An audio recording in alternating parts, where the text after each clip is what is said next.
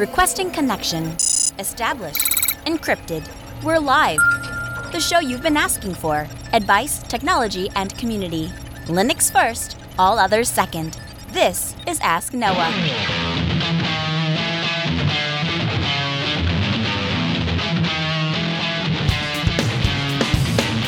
Live from Altispeed Technologies, the show that puts you, the listener, in the driver's seat because you are the content. The phone lines are open to be a part of the program. It's a free call, 1-855-450-NOAH. That's 1-855-450-6624. Hey, give me a call. We'll have a conversation about your tech questions or business and tech questions. Linux advocate, above all else, small business owner, and now host of the only show centered around you, the listener. Welcome to the Ask Noah Show. My name is Noah Chalaya. So good evening to you all. Welcome to the Ask Noah Show. Happy to be here on the air with you tonight. Most of you know that I am pretty biased when it comes to operating systems. I'll be the first to admit that I don't think that Linux is just a tool. I don't think it's just a tool for a job. I don't think that Windows is just a tool for a job. And I don't think macOS is just a tool for a job, because unlike Microsoft and Apple, Linux is not some faceless corporation. They're not some faceless corporation that is motivated by a bigger bank account. And by the way, I am not saying that there is anything wrong with wanting a bigger bank account. Believe you me, Altispeed Technologies is very much driven by a big bank account. That's how we function. But Linux is about more than that. Linux is about the community. It's about interpersonal relationships. It's the elementary OS guys helping out the Solus guys design a better desktop. The rounded corners. It's the VisuX guys working with the Ubuntu Mate guys to design the perfect graphic set. It's the Martin Wimperses of the world designing a Linux distribution for your average user and then getting picked up by companies like Canonical because they want to take his good ideas, they want to take his passion, and they want to incorporate it into Linux for everyone. They want to thank him for his hard work. And yes, I am biased.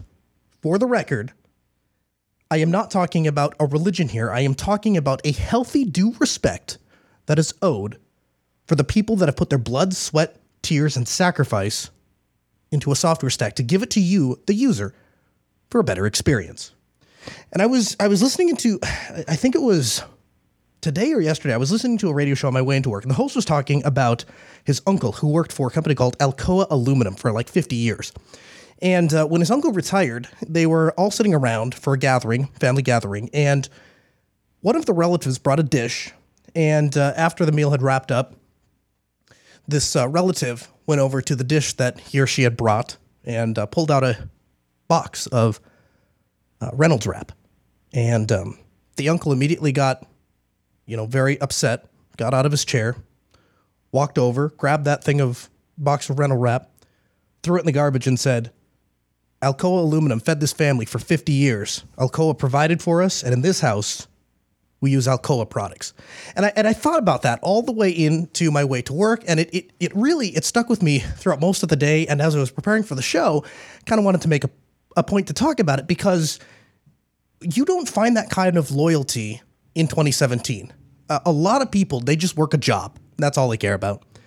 And so for me, as I apply that to my life, if sticking up for free and open source software, if sticking with the free and open source alternative, even if we're not perfect, even if we have some areas for improvement, even if we don't have all the monies to do all the new and shiny things that the big boys do, if showing loyalty to those communities, if showing loyalty to the people that gave me that product, that worked so hard to give me an operating system that doesn't crash, that I don't need to reinstall every 6 months, if showing some loyalty and making a couple sacrifices to support a community of people that gave me a world-class operating system with updates and usable software when I was working at a help desk for $5.25 an hour and putting $10 of gas in my tank at a time because they didn't have enough money to fill my tank. And I also, I had the choice back then. I could fill my gas tank, or I could put $10 of gas in my car, which would get me to school and back, and I could pick up my girlfriend, now wife at the time, and I could take her to McDonald's for a date because that's what I could afford on $5.25 an hour. And I had a usable operating system. And I thought about this because today, back then, writing a check for $20 was, I'd break out in a cold sweat to spend $20 on anything, just let alone software. I mean, geez, it's like, how do I get this done? And now I can write a check for, $2,000 pretty easily and not really think about it. And I'm going to show support and respect to those people that allowed me to get to where I am. I haven't forgotten that. And when I think about that, I am comparing and contrasting this to companies like Microsoft and Adobe who would have liked to see me thrown in jail for software piracy because I stole their software.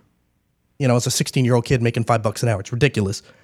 And if that makes me a religious zealot, so be it. Then I am the poster child for Linux zealotry, and I am proud to wear that badge of honor. Now, last couple weeks, we have been talking about virtualization technology, and the ways that you can manage this stuff and all the cool things you can do under Linux. And the more I dig into it, the more I find. And recently, Overt has come across my radar. And if you're not familiar with what Overt is basically an infrastructure developed by Red Hat, the community portion of Red Hat. And it allows you to manage clusters of servers. Now, I don't know much, to be honest with you, about managing clusters of open virtualization technology, but I know somebody that does. So joining us on the program, we are welcoming Brandon Johnson from Red Hat. Hey, Brandon, welcome to the Ask Noah Show. Good. Hi, how are you, Noah? Excellent. On the show. Yeah, thanks so much. Okay, thanks so much for being here today. Okay, I got to ask you a question. You guys are kicking harder than a sensei over at Red Hat these days, and I've been following it right and left, all the things that are going on. But I just got to ask this right off the bat. Is there some sort of company policy or company hat that all of you guys take your employee pictures wearing a red hat? No. That's just something that you just all kind of went and bought the same red hat and took a picture, because all you guys that I've been talking to over the last week that work for Red Hat, all your profile pictures are of like this identical hat. And I wasn't sure if you guys like all go shopping together, if it's like an official thing. No, actually, so we get official when we first start at Red Hat. So on day one, so we're issued our laptop and our everything else that we need to do our job. But also we are issued a red hat. We're issued a red fedora as well. So that is something we take home that we can take home with us. Okay. So yeah, it's been part of our culture it's been part of our onboarding process for a very long time, as far as I know. I've been with Red Hat for about 5 years. Okay, well, great. Yeah, it's absolutely fantastic. And, the more I learn about your internal, culture, Brandon, the more impressed I am. And like I said, you guys are doing amazing things. And, we could talk for hours about what I think of Red Hat as a company and all the things that you're doing. But I know that you specifically wanted to talk about Overt. And that's something that I don't know a whole heck of a lot about. And I'm sure there's a lot of people out there that are listening right now that don't know a lot about it as well. So tell me about Overt. Yeah, so, you've been talking a lot about virtualization on your show, and it's something I just wanted to bring up because it's, I think it's one of the best ways to manage KVM. So KVM, KVM libvirt. So Overt is, it's designed originally to compete with VMware. So, and really be able to easily manage Linux virtualization hosts, and be able to interact with them through like a Spice console. If you're not familiar with Spice, it's like VNC. You can also use VNC to interact with it as well. And I've been working with it for, it's been a project now for a little over 6 years, if my memory's correct on that. And it's an easy button, essentially, of getting large KVM clusters set up. So it sets up the live migration aspects. It sets up your storage for you.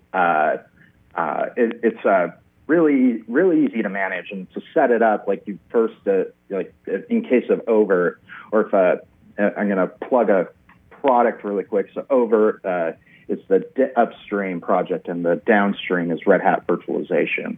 And but if we're talking upstream, which I'm going to going forward, is you install CentOS and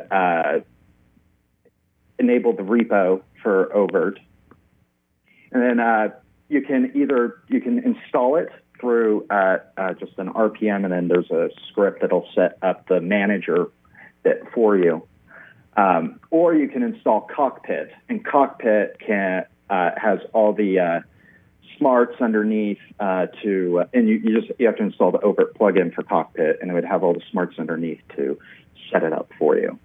Now, Overt is I was playing. You have to forgive me because I've just been playing it for the last day or two. But the basically, it's all administrated from web console, right? That's right. Everything's administered from the web console. So you can also interact it with the VMs through other utilities like Virt Manager or Versh for the command line. But the primary way to interact with the virtual machines and storage and the hosts, the virtual hosts, is through the web console. So how long do you think it would take somebody starting from scratch that's maybe never had some experience with virtualization infrastructure before? How long do you think it would take them from a blank box to running a virtualization host and be ready to start deploying VMs? Yeah, with all the tooling that we've put out, I'd say about 5 to 10 minutes to get the manager set up. Really, it's the time to install CentOS. That's really what it is. Everything is really pre-configured. It's really fast to get set up. Sometimes you need to make sure. The thing is with Overt is like it's very picky about networks and all that. You need to make sure all your networks are set up correctly. But if all that's all set up correctly, it doesn't take very long to set up Overt. Now, when you were talking to me about some of the advantages of deploying something like Overt as opposed to, why would I not just deploy a standalone KVM instance? Well, partly standalone KVM. I think it's a pain anyway to configure things like live migration. So live migration, for people that don't know what it is, basically allows a virtual guest to move seamlessly from one host to the next. Overt does all that for you. You don't have to configure that. That's like one of the things that if that's even misconfigured incorrectly, you're going to run into problems. And Overt handles that for you. I know one of the things when I was setting up live migrations was I would want to set it up from one virtual host to the other, but one of the major pain points, if you've never done a live migration before, not you, but if there's somebody out there that hasn't done it before, you have to have shared storage. So you're basically forced to set up an NFS server and then mount those NFS shares on both of your virtual hosts, and then you can facilitate a live migration. Does Overt handle that for you? Exactly. Yeah, it handles all that for you. And there's also the ability. So Overt not only I'm going to take a quick step back. So Overt not only manages virtualization, it also manages Gluster. For those who aren't familiar with Gluster, Gluster is a clustered file system. And what that gives you and Cockpit can help you set this up as well. Overt is basically now the first hyperconverged virtualization, fully open source hyperconverged solution. So basically, you can take a couple, like 3 hosts, fill them full of disks, and the installer will set up both KVM and Overt and Gluster, and it'll set up all the storage underneath. So you don't need to have that SAN or that NFS share. You can just pool the local storage, and that's what Overt can use. That's fantastic. What kind of scale is brought to mind when Red Hat was developing this project? How many servers, how many clusters of servers are you envisioning that this would hold? So Overt itself, like not in the hyperconverged sense, but it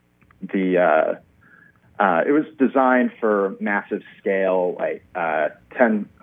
thousands of hosts, hundreds of clusters, multiple storage backends, tens of thousands of VMs. It was built for enterprise scale. Wow, that's incredible. And I assume it's running libvirt underneath, right? Underneath the hood. Yeah, absolutely. It's using libvirt and also another protocol called VDSM. Let's see if I remember. Virtual Desktop Server Manager. Okay. That's the correct. Too many acronyms. Yeah, right. No kidding, right? One of the things that I always look for when I'm going to go try out a new piece of technology is a really great go-to like quick start guide or getting started. What are the packages that people need? Or is there a particular guide that you recommend that people look at and say, here's how you can just kind of bang this out real quick, or these are the packages that you have to install and then it will just work? Yeah, so there's overt.org/download. That's a great guide. And also on Red Hat's website and our documentation. So a lot of people don't know this, but our documentation is public. It's free and public. Mm-hmm. So docs.redhat.com, go to Red Hat Virtualization. There's actually a bunch of quick start guides in there as well. And a lot of it translates between the upstream project and the actual product. Yeah, I reference all Red Hat documentation a lot for various things. In fact, one of the things I've always really appreciated is in the community section of the Red Hat site. A lot of times you can ask a question, and there's somebody from Red Hat or from that project will come and respond. And so I had a question the other day about a multi-headed. If I wanted to run a multi-headed VM, and how can I install a second display on that VM and then use RDP to access those dual displays? And I found the answer, actually, interestingly enough, in the community forum. So I think that's a great resource, as well as, obviously, like you said, the Red Hat documentation. I wanted to pass on a question from KSO512 in the chat room. He asks, what are the compelling advantages of Overt over VMware or OpenStack? Well, OpenStack, I don't even like comparing OpenStack to Overt. Too complicated? OpenStack, it's not that it's necessarily too complicated. There's a lot of components to it. Mm-hmm. We do sell an OpenStack product, but it's something that it really depends on the use case. Mm-hmm. So I really don't like getting into that. But in case of VMware, it's mostly, I actually think that for Linux workloads, which is, my specialty, I've been working with Linux for a very long time. Mm-hmm. And Linux workloads run better on KVM. Than VMware. I've worked with both products, in my previous life. I think VMware makes a great product. They really do. But for, just purely from a speed perspective, I think KVM is faster. Oh, absolutely. And actually, just as an aside, that was one of the things that impressed me very early on with Red Hat was everyone was kind of centering around Zen, and all of a sudden KVM came out, and there's like this. You start looking at it, it's like, well, the performance difference is just amazing, but we have all of this infrastructure lined up behind Zen, and there's all this marketing behind Zen, and you guys you're right on top of it. You're like, you know what, KVM is better. We're going to support it, and all of a sudden now the vast majority of installations that I've come across, at least on Red Hat, are KVM.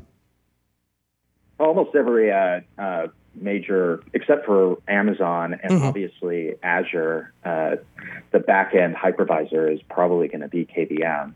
Sure. DigitalOcean, for example, uses KVM. I think it's one of the it even handles Windows workloads fairly well. Yeah. If you have all the correct drivers installed, if you're using the VirtIO drivers. The Windows workloads run very well on KVM. Let me ask you this. Naylor in the chat room is asking about linked clones. So, for example, can you set up a single machine and then spawn a bunch of clones off of that original machine? Then you update the first one, and all the clones will get that update or that installed package. Yeah, I actually get this question quite a lot. So the way it gets handled in Over is it's handled at the template level, so you can link it off a template. Okay. And you can just create a new version of that template to update those clones. Okay, so the functionality is there. You just you approach it a slightly different way. Yeah. We approach it differently. Yeah. That's fantastic. Is there anything else that I mean, I know it's hard to take, 6 years worth of work and try and condense it down into even a 1 hour radio program, much less in a section of a radio program. But is there anything else that, the highlights, the heavy hitting points of Overt? Well, like when we originally, Red Hat, Red Hat doesn't do, we don't do a lot with desktops, but one thing that we do pretty well is we in the product we call it virtual technical workstations. Mm-hmm. So we're very good at handling those workstation, virtual developer desktops, essentially. That niche of VDI. Mm-hmm. And I think we do a really good job there. And also, even though it's out of it, might get yelled at for saying this, but I actually think that with the more recent versions of Over, we're doing a lot better in the VDI. We could do a lot better in the VDI space.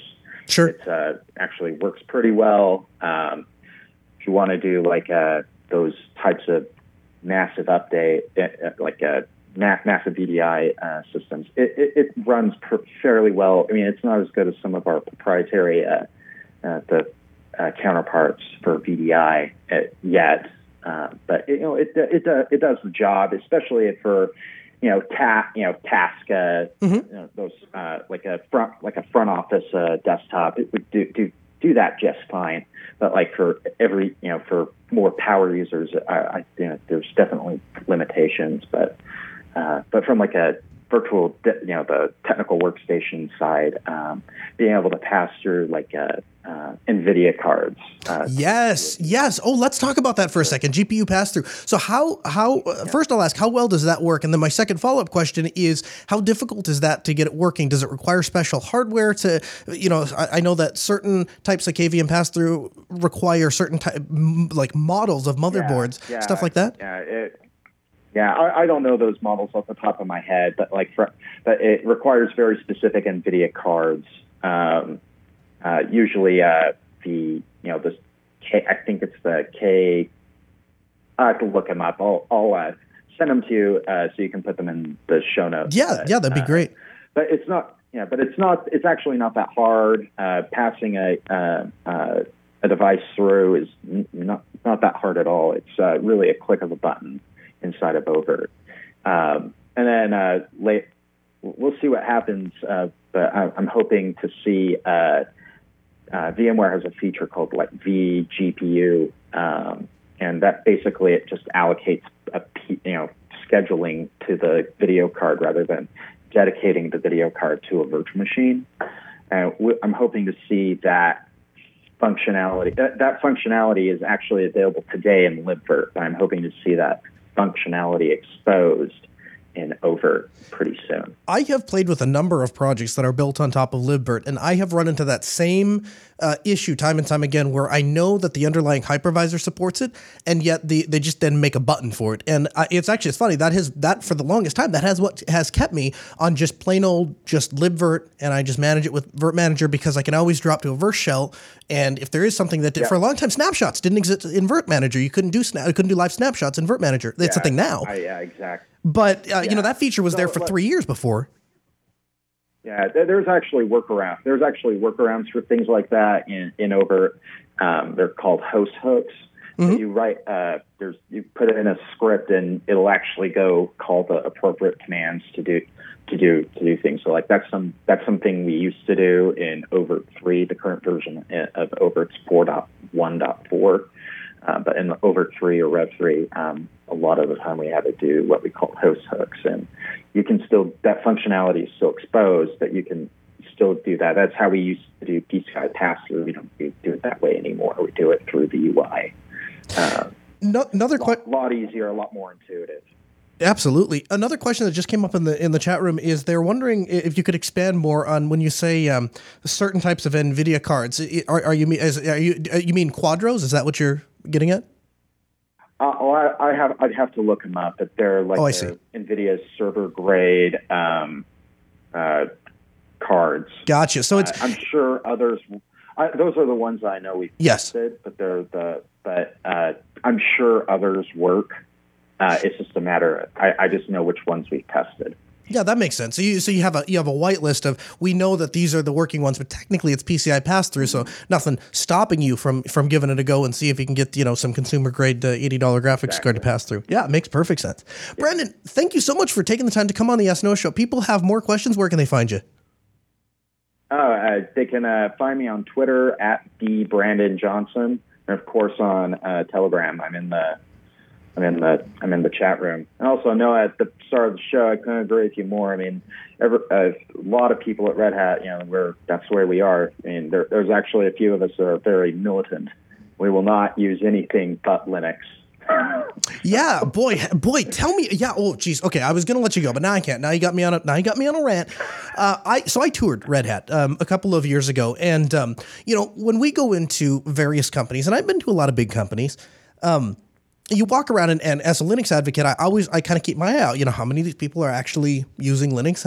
And you'd be surprised how many quote unquote Linux companies are stacked up behind a bunch of iMacs and behind a bunch of MacBook Pros. And I'm sure there's an Apple computer somewhere in the Red Hat building, but we didn't see it.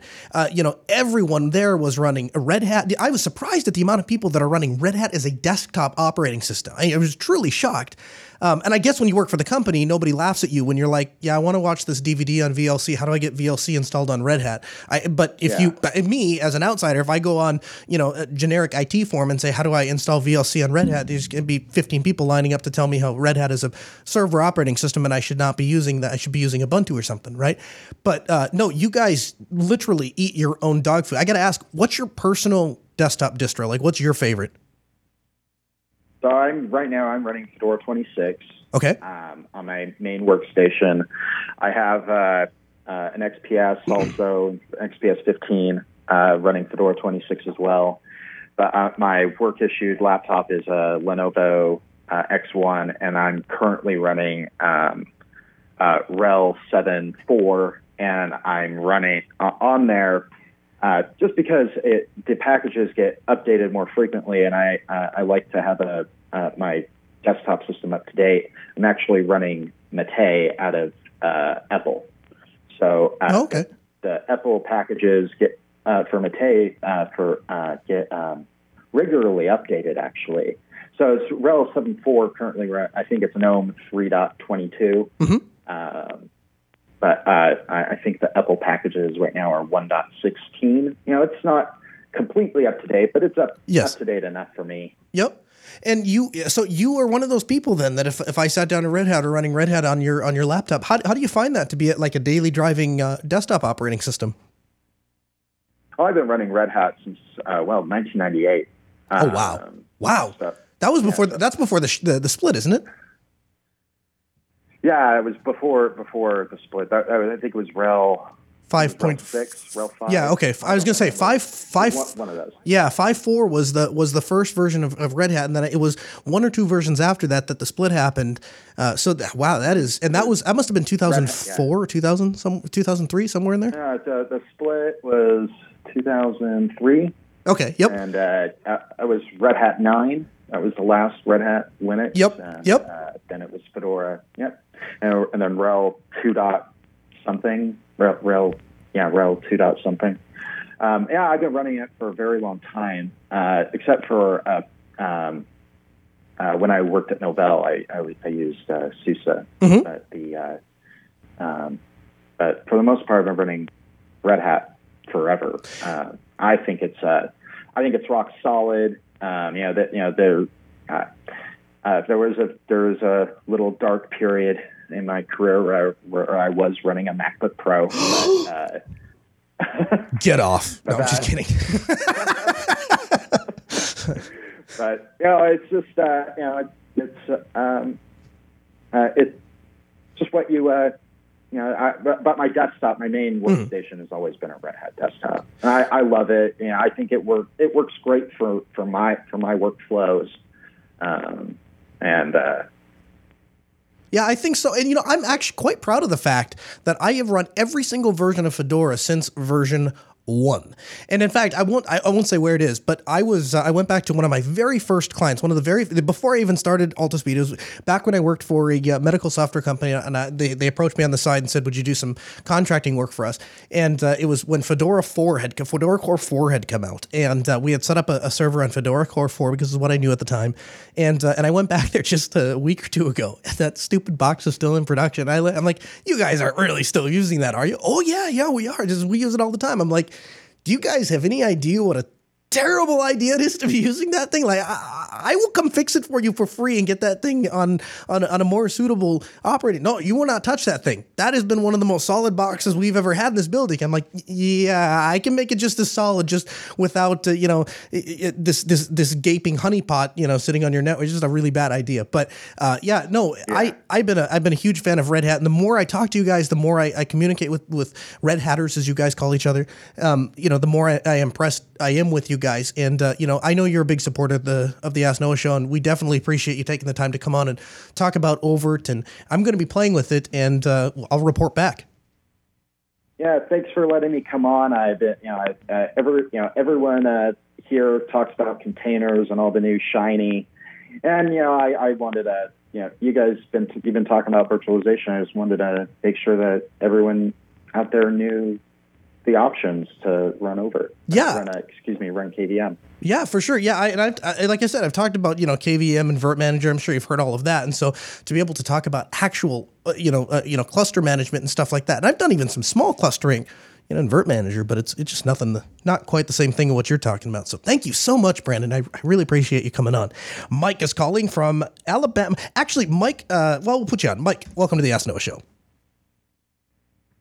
Hey. Hi. How's it going? Pretty good. How can I help? Well, yes, sir. I'm just, for one, I'm a big fan of the show. Thank you for all you do for the Linux and open source community as a whole. Thank you for your support. My question, yes, sir. My question is, I'm a big fan of Linux, obviously. I've used it for years now on my desktop, laptop, and my cell phone. Mm-hmm. But the only real option has been Android. Mm-hmm. And that's kind of bugged me because it's so over-Googleized. Mm-hmm. Yeah, the Googs are getting you.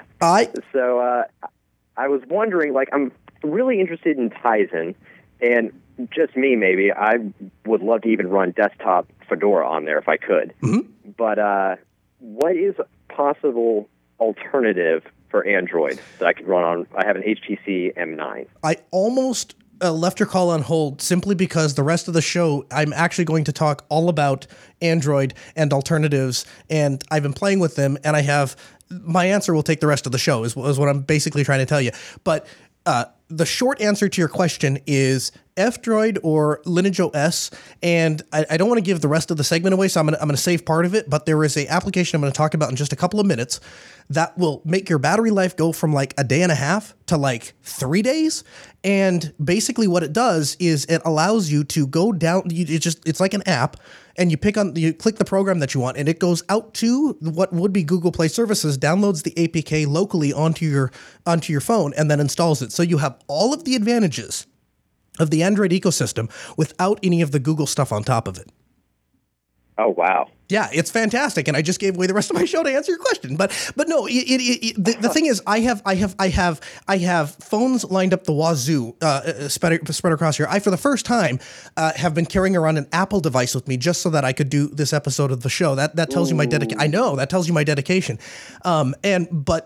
But yes, I'm going to have a way better answer for you coming up in just a couple of minutes. So if you want to hang on, I'll expand on that. But that's the short answer to your question is Lineage OS is what I'm running right now. But F-Droid is also great, and then this application that I'm going to talk about that I don't want to give away. Does that answer your question partially? Anyway, very much so. I really appreciate it. Thank you. Great. Yeah. Thanks so much for your call. I really appreciate it. Jordan is calling. We don't know where Jordan is. Hi, Jordan. Welcome to the Ask Noah show. Hey there, Noah. Hi, how can we help? Hey, so over the weekend I've been messing with RAID on MDADM. Okay. And I've been trying to figure out how to install my root file system onto a RAID 0 array. And every time I try to install it, I've been using Ubuntu Mate to do it. Okay. And I'll boot into a live CD, and I'll set up the RAID device, so it's MD0. And when I go to install grub install fails. And I'm not sure where I should put that, so I don't know if that's where I'm going wrong. What? Well, hold on. What distro did you say you were using? Was it Ubuntu Mate? Yep, Ubuntu Mate. I have had this problem. In fact, there's a funny story that goes along with this. I have to tell it now that you asked. There's a video out there somewhere in the last archives if somebody wants to go find it. But basically, we were having this issue. For whatever reason, Ubuntu Mate has to have it has to be the very first hard drive, and it has to be called maybe SDA1 or SDA2 or something like that. And if you start getting too far outside of that, it starts to do really, really weird things. So we were sitting down, and Alan and I were trying to install Ubuntu Mate.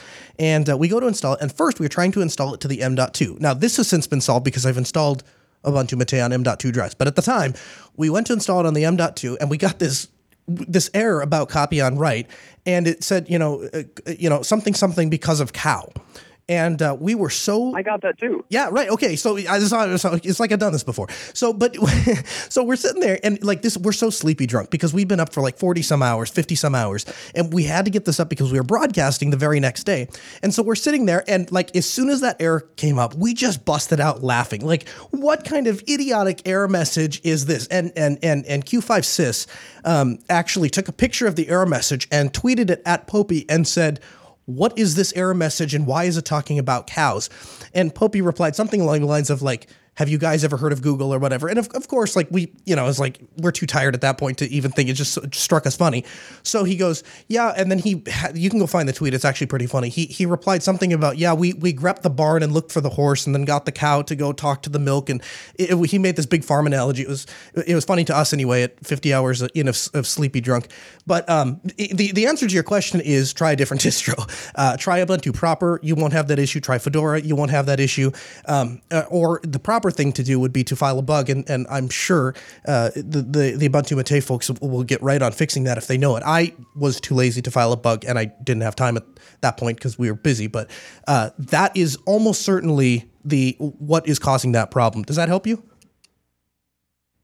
Yes, it does, and maybe I'll have to go talk to Wimpy. Yeah. Poke him, or the proper thing would probably be proper thing to do would be to probably file a bug. Would be, I think, what he'd probably prefer. But they'll probably get on that and fix it. But I have had that same issue. It just Ubuntu Mate there's some sort of bug in the installer, and it looks for a very specific drive. So that is what I would do. So I am biased when it comes to Linux. No, I'm not shocking anyone when I say that. There's nobody out there that's listening to me now that is like, oh, really? I thought Noah was a very pragmatic person, and he used all the nobody's saying that. Come on. But you know where I'm not biased? Phones. I'm not biased against any phone. I hate all of them. I hate phones. I hate smartphones. I have hated every smartphone I've ever laid my hands on since my Palm Trio. I find Android and Apple to be miserable excuses for a mobile operating system. I find Android to be slightly less miserable, slightly less offensive than Apple, and so I tend to use Android, but I hate both of them. And I will admit right up front that the part of the reason that makes that just nudges Android just a little bit over Apple for me is because Android, both platforms pull you to mobile, but Android just pulls you to mobile. Apple pulls you towards mobile and Mac. And that is true. If you look at any user that has an iPhone, they almost inevitably wind up on a Mac a couple years later. That's Apple's infrastructure. Their whole business model is based off of vendor lock-in. But I think both are a detriment to the Linux desktop, and I really don't find either to be a really compelling mobile experience.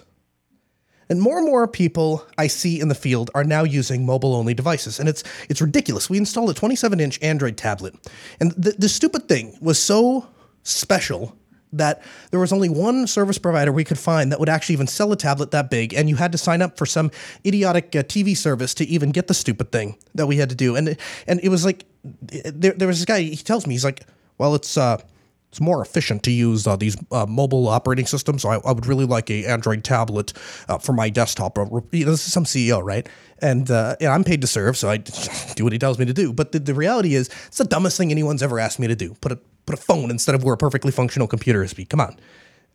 So anyway, the last couple weeks, I've started to look into different various phone options, and about halfway through the last week, I came to this realization. I was like, Android has always been ahead of Apple when it comes to releases. So we had NFC, we had, every feature, if you look at it, fingerprint readers, all this stuff came out first on Android devices. It's just implemented then and perfected by Apple. And then everyone says, oh, well, now it's actually released because Apple has blessed it or whatever, right? And what's frustrating about that to me is you hear a lot of people say, like fingerprint readers, for example, well, Android may have had the fingerprint reader, but Apple perfected it. Well, not really. Actually, as it turns out, the fingerprint reader on my S6 is, maybe not the S6, but the S7 and the S8 definitely as fast as the Apple fingerprint reader, and the Pixel faster. So they've both perfected fingerprint readers. It just took Android a little bit longer to actually integrate it into the OS than it did Apple, because Android, guess what, is selling to a number of manufacturers and Apple is doing everything themselves. So both of them perfected it and Android just got there first. So if you kind of just reframe it in your head and just say, okay, when a new Android device comes out, let it bake for 6 or 7 months, then go buy it and just pretend that it just came out, because that's what Apple's doing anyway, except they wait a couple years and then they release outdated stuff and say, well, here's the brand new one. Everyone go buy it. It's perfected. You've had these things for 5 years on competing manufacturers, but we've released it now. So this was interesting to me. And then to add on top of this, I had actually ordered a Pixel because it's been out for a couple months now and all of the issues have kind of been baked. And I had a suspicion. Every single time I have ever purchased a device from Google, not a Google partnered device like the Nexus devices, like an actual device from Google. And that would be my Chromebook Pixel and my Google Glass. The experience has been phenomenal.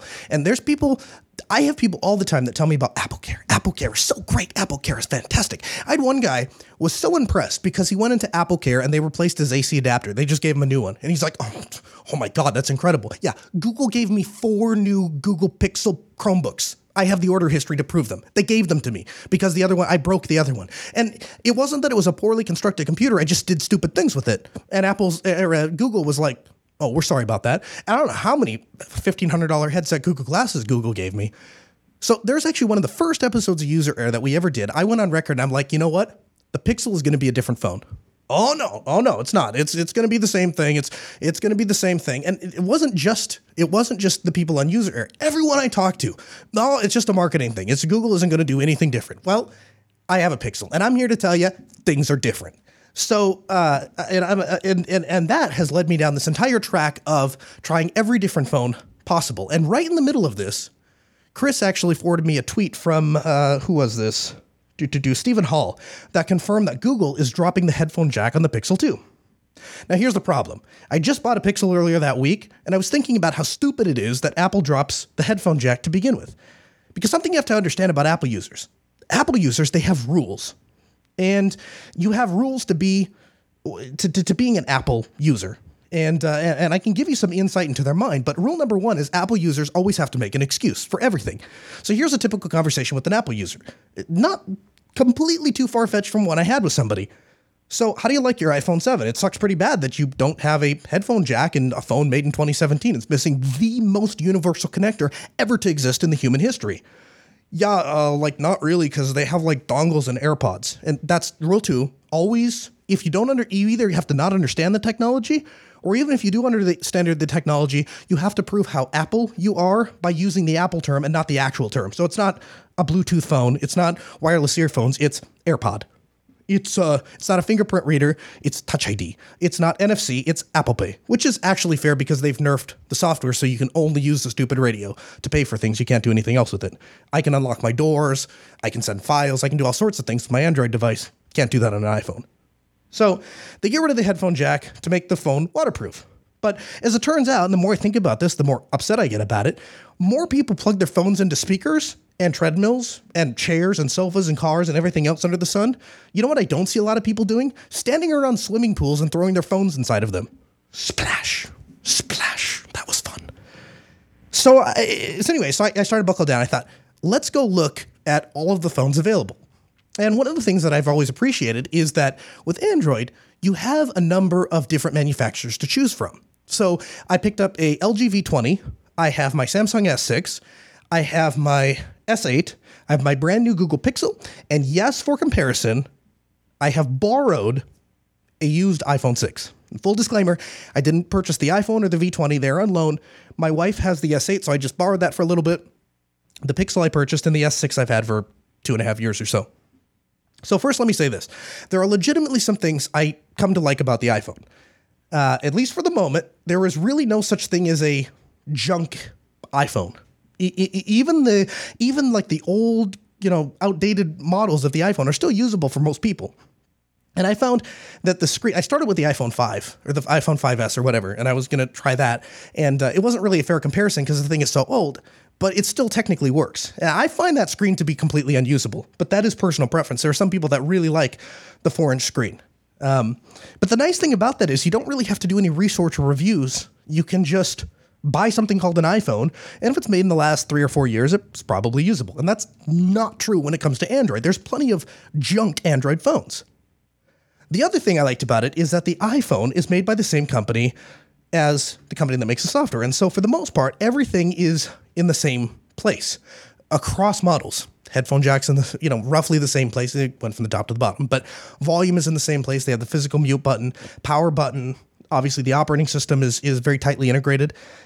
It's a very responsive, intuitive system. If you've never used a smartphone before and you sit down at an Android and an Apple device, you're probably going to pick up the Apple device much more quickly, unless you're using like the, I forget what it's called, but like the GIMP mode for elderly seasoned people on Android. It's like it dumbs down the interface. But in general, things are just integrated at a deeper level. You're making a phone call on the iPhone, you just click on the FaceTime thing, all of a sudden now I'm video chatting. You text a person, if they have an Apple device, it automatically transcribes it to an iMessage as data. If they don't, it sends it as an SMS. This is even transparent. People don't even know they're doing it. I mean, it's a very clean, integrated device. The fingerprint sensor, definitely quicker than my S6. Definitely not any faster than the Pixel. In fact, I think the Pixel's faster. And I couldn't tell you for sure between the S8 and the iPhone. It's kind of a toss-up. It just kind of depends on how consistently you put your finger on either of the phones. It's a toss-up. But I want to dispel a couple of myths about the iPhone because there's some common things that are going around that are just not true. So one, people will tell you, well, iPhones, they don't come with any pre-installed junk. That is 100% false. The only difference is the junk is installed by Apple themselves and not the carriers. Apple preloads a bunch of garbage that I had no interest in, and Samsung load a bunch of garbage that I had no interest in. The only difference between my S6 and my iPhone, because both of them were bought from the factory unlocked, so that's not like, the carrier did anything to either of them. But Apple users will tell you how amazing that voice memos and tips and podcasts and iBooks and reminders and stocks and all the other junk that I actually would prefer the third-party apps for and have no use for. And then to add insult to injury, and not that it's any different than Android, you can't actually remove it easily anyway. There's like some hacks, but for the most part, you just stack everything up in an unused folder. Oh, by the way, you can't remove icons off your home screen easily like you can in Android. So I just have a folder called junk. That's cute. But the other myth I keep hearing about is that they have fixed the home screen for customization. You can organize, and they have folders, but you can't decide where the icons go. Like, they all have to stack up towards the top. And I have kind of an organization system. I have like all my utilities in one part of the screen, all the social stuff in another part of the screen, all my work stuff. You can't do that on iOS. So it lacks fundamental, basic use things that have been available for Android since the get-go. iPhone still doesn't have them. And then you have all the headaches that people acknowledge, right? So first of all, the charger. Every electronic in my house now has a USB-C charger. My laptop, my Pixel, but not the iPhone. And even if I was an excuse-making Apple lover hippie with a MacBook, the charger that my laptop is plugged into while I'm sitting on the house still can't be plugged into my phone. And so to me, that's just a huge mistake on Apple's part. And what has frustrated me is Apple continues to release the same product over and over and over again with minimal improvements, and people line up to pay the next $800. And it's frustrating. And the only real compelling argument that I hear from other people is, well, Apple updates. They have updates. And users, they don't know how to install these alternative operating systems. So updates. First of all, the people that I'm running into couldn't care less. They couldn't give a flying rip about updates. In fact, I would venture to say the average user doesn't even know what version of the software they're running is. You know what users do notice? That they have the same charging cord for their laptop and they can charge their phone. You know what users do notice? They can't plug their phone into their speaker system anymore because there's no headphone jack. You know what users do notice? They ran out of storage space, and instead of they have to buy a new $800 phone rather than a $35 SD card. You know what users do notice? They can't take out their battery and put a new one in when they're traveling. You know what users do notice? They don't have a choice of manufacturer. If one manufacturer does something bad, they can't just go to the other manufacturer. Users notice that stuff. And the techies, if they want to, they can choose different ROMs. So one of the things that I've been playing with now is something called Lineage OS. And what Lineage OS is basically the continuation of CyanogenMod. And it's fantastic. But where the rubber really meets the road is with the Yelp store, YALP. And basically, what the Yelp store does is it is an app that you install on the phone, and it acts kind of like a store. And you can go find the applications that you want. So let's say you want Telegram. You go find Telegram, you click on it, and it will go download the APK, store it locally, and then install it on the device. Now, I like that for a number of reasons. One, I have a copy of all the APKs that I've ever installed. So before I reflash my phone, I can just plug it into my laptop, copy all the APKs off, and now I have them kind of like back in the old Palm days where you downloaded the installer and you had all your Palm OS files, so you could just reinstall them. So that's cool. Second of all, I like the fact that it is App Store-ish, so I don't have to use a laptop and plug in a cable and APK for whatever, APD flash or whatever the command is to like flash these APKs onto there manually. I like that. But mostly what really appeals to me is the battery life is incredible. Your battery life goes from like a day. I got, even though my S6 is year and a half, 2 years, I probably got, I would say, a day and a half. And I'm a fairly heavy mobile user. With Lineage and Yelp, you get like 3 days of battery life. And I tried it on the Nexus 5. Our producer, Just Ben, is running it on his Nexus 4.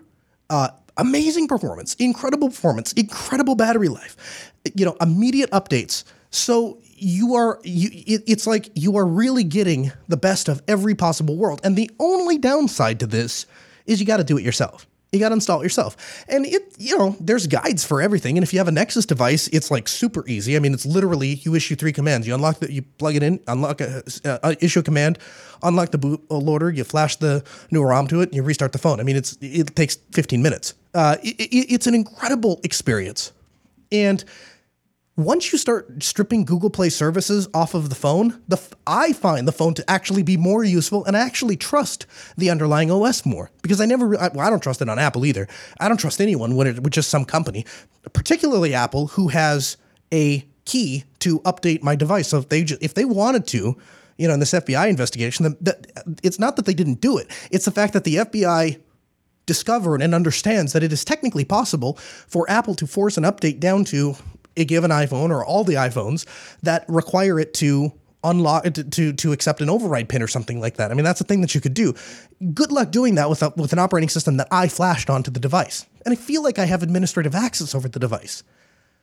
So it's interesting because as I'm comparing all of this stuff to as it relates to Google, right? At the same time that I'm trying to get away from Google Play services, their device is just unbelievably great. I didn't think I could get into the fingerprint reader on the back. That has been flawless. I have dropped this thing, I don't know how many times in the week I've had it, not a scratch on it. It's built extremely well. And what's interesting is I've started asking people when they tell me, they're like, yeah, this is going to be different than than your past Google purchases. The Pixel, it's just a marketing thing. They haven't done anything different. It's all going to be the same thing. I've started asking people, how many products do you own from Google? Do you own a Pixel? No. Do you own a Google Glass? No. Did you own a Pixel laptop? No. Okay. So you don't have any of the experience purchasing products from Google, and I do, and every single one of them has been phenomenal. And so far, I mean, they gave me free shipping. Free overnight shipping that I didn't even ask. Like the phone just showed up the next day, and the customer service at Google is just next level. And part of that is just because they are such a huge company and they do so little of it. You can't really reach a human when it comes to YouTube. You can't really reach a human when it comes to, if you have a search problem or whatever, right? So all of their workforce, their customer service base is really supporting at the moment a single product, which is the Google Pixel, or maybe the Pixel and then whatever their tablet thing is. But the phone has been incredible. And again, having compared this to the LG V20, compared this to the S6, comparing this to my wife's S8, I'm not super excited about them dropping the headphone jack, but I am very, very excited for the phone as a whole. It's really been, an incredible experience. And then again, diving into some of the alternative operating systems that are available for Android, really just kind of open the gate up, because at the end of the day, this weighs on me, and maybe I give this more weight than it should. And again, I'll disclose my bias up front, and you guys can take it with a grain of salt. Apple brags that if you buy an iPhone and you pair it or tether it or connect it or iCloudify, whatever you call it, up to your MacBook, then when you want to get on the internet and you don't have Wi-Fi and you click on the little icon, it'll activate your hotspot or, Apple Cloudify your internet connection to your phone so that you can get on the internet, right? That's the selling point. It's kind of cool. I'm not going to lie. Thought there was a way I could set that up on my phone. Probably do it. Do you know what Android is advertising? You know what KDE is advertising? KDE Connect. That's what they brag about. They brag about integrating your Android device into your KDE desktop. And I guess at the end of the day, as I kind of look at some of these things, I look at it and I say, okay, most of the iPhone users, if not all of them, not most, I know a couple, most iPhone users eventually wind up in the Apple infrastructure because there's just that much less resistance, right? I already have the iPhone. If I just had this, then I could do this. If I just bought that Apple product, I could do that. And slowly but surely, they just kind of start dragging people over. And I find that to be kind of frustrating. And it seems like the Android folks are continually working with the open source community. And it seems like when an open source project comes out, they release a version for Android rather than Apple. So I'll give you an example. OS Ticket. OS Ticket was available on Android a year and a half before it was ever available on iOS. In fact, even right now, the iOS version is nowhere near as complete as the Android version. And part of that is just because a lot of people in the IT industry, a lot of the people in the IT industry that value open source, those people are on Android or variants of Android. And there's people in the chat room that are talking about the OnePlus. I agree. I think that the OnePlus folks are doing really good. I kind of got turned off by the OnePlus when they started getting in bed with Microsoft, because at the end of the day, I try to never hit Microsoft without also taking a stab at Apple, and I try to never take a stab at Apple without taking a stab at Microsoft. They are two different companies. They do two different offensive things, but at the end of the day, I find them to both be pretty atrocious software companies. Now I'm going to bring Mike back on because he's still hanging on the phone. So I'm assuming that he's still there, and I'm assuming that you listened to the rest of my rant on Android. Did that more fully answer your question? Absolutely. And yeah, battery problem has actually been a major problem for me because even right now, I have to have my phone plugged up and the phone itself is hot. And if you look, what you'll find is that 90% of the things, if you use one of those battery optimizer things, 90% of the stuff that is running is Google Play services and doesn't need to be running for the phone to work, because at the end of the day, most of the time I'm using my phone, I'm either checking email, doesn't require anything from Google, I am sending a telegram, doesn't require anything from Google, or making a phone call, requires very little, if anything, from Google. And the fact that my battery life gets eaten up by the stupid Google Play services is really frustrating. Oh, absolutely. And the fact that there are so many background processes for apps that I haven't even opened within my session, I'll turn on my phone and all of a sudden apps are running in the background that I haven't even opened up since I turned my phone on. And most of those are searching for your location and things like that, stuff I don't want it to know. Mm-hmm. Not that I have anything to hide, but it's unnecessary for a software company to know where I am at all times. Yeah, I agree. I'll tell you the most offensive thing to me, and again, I really thank you for not only calling in, but hanging on the phone so long. That's really amazing. Thank you. One of the things I have noticed is that I notice applications that are running when they crash, and that's like a double whammy, because now it's like you didn't need to be running to begin with, and your software was so crappily written that it crashed. So it's pretty frustrating. But anyway, all in all, that to say, I can now say that I have used iOS for 4 or 5 days. I'm never going back. I'm returning the thing to its owner, and I'll be glad to wash my hands of it. I have used the LG V20 was a great phone. I think the Pixel feels better made. The S8 definitely feels better made. And overall, if I had my choice, I'd still take a button on the bottom with the fingerprint sensor over the thing on the back. That's kind of my takeaway. But very, very good phones all around, and hope you guys found this an interesting review. That brings us to the end of this program. Huge thanks to Ben, our producer, Sarah, our call screener, and Rakai, our video editor. We'll hand you off to Crosspoint coming up next on Logos Radio, KEQQ 88.3 LPFM, Grand Forks.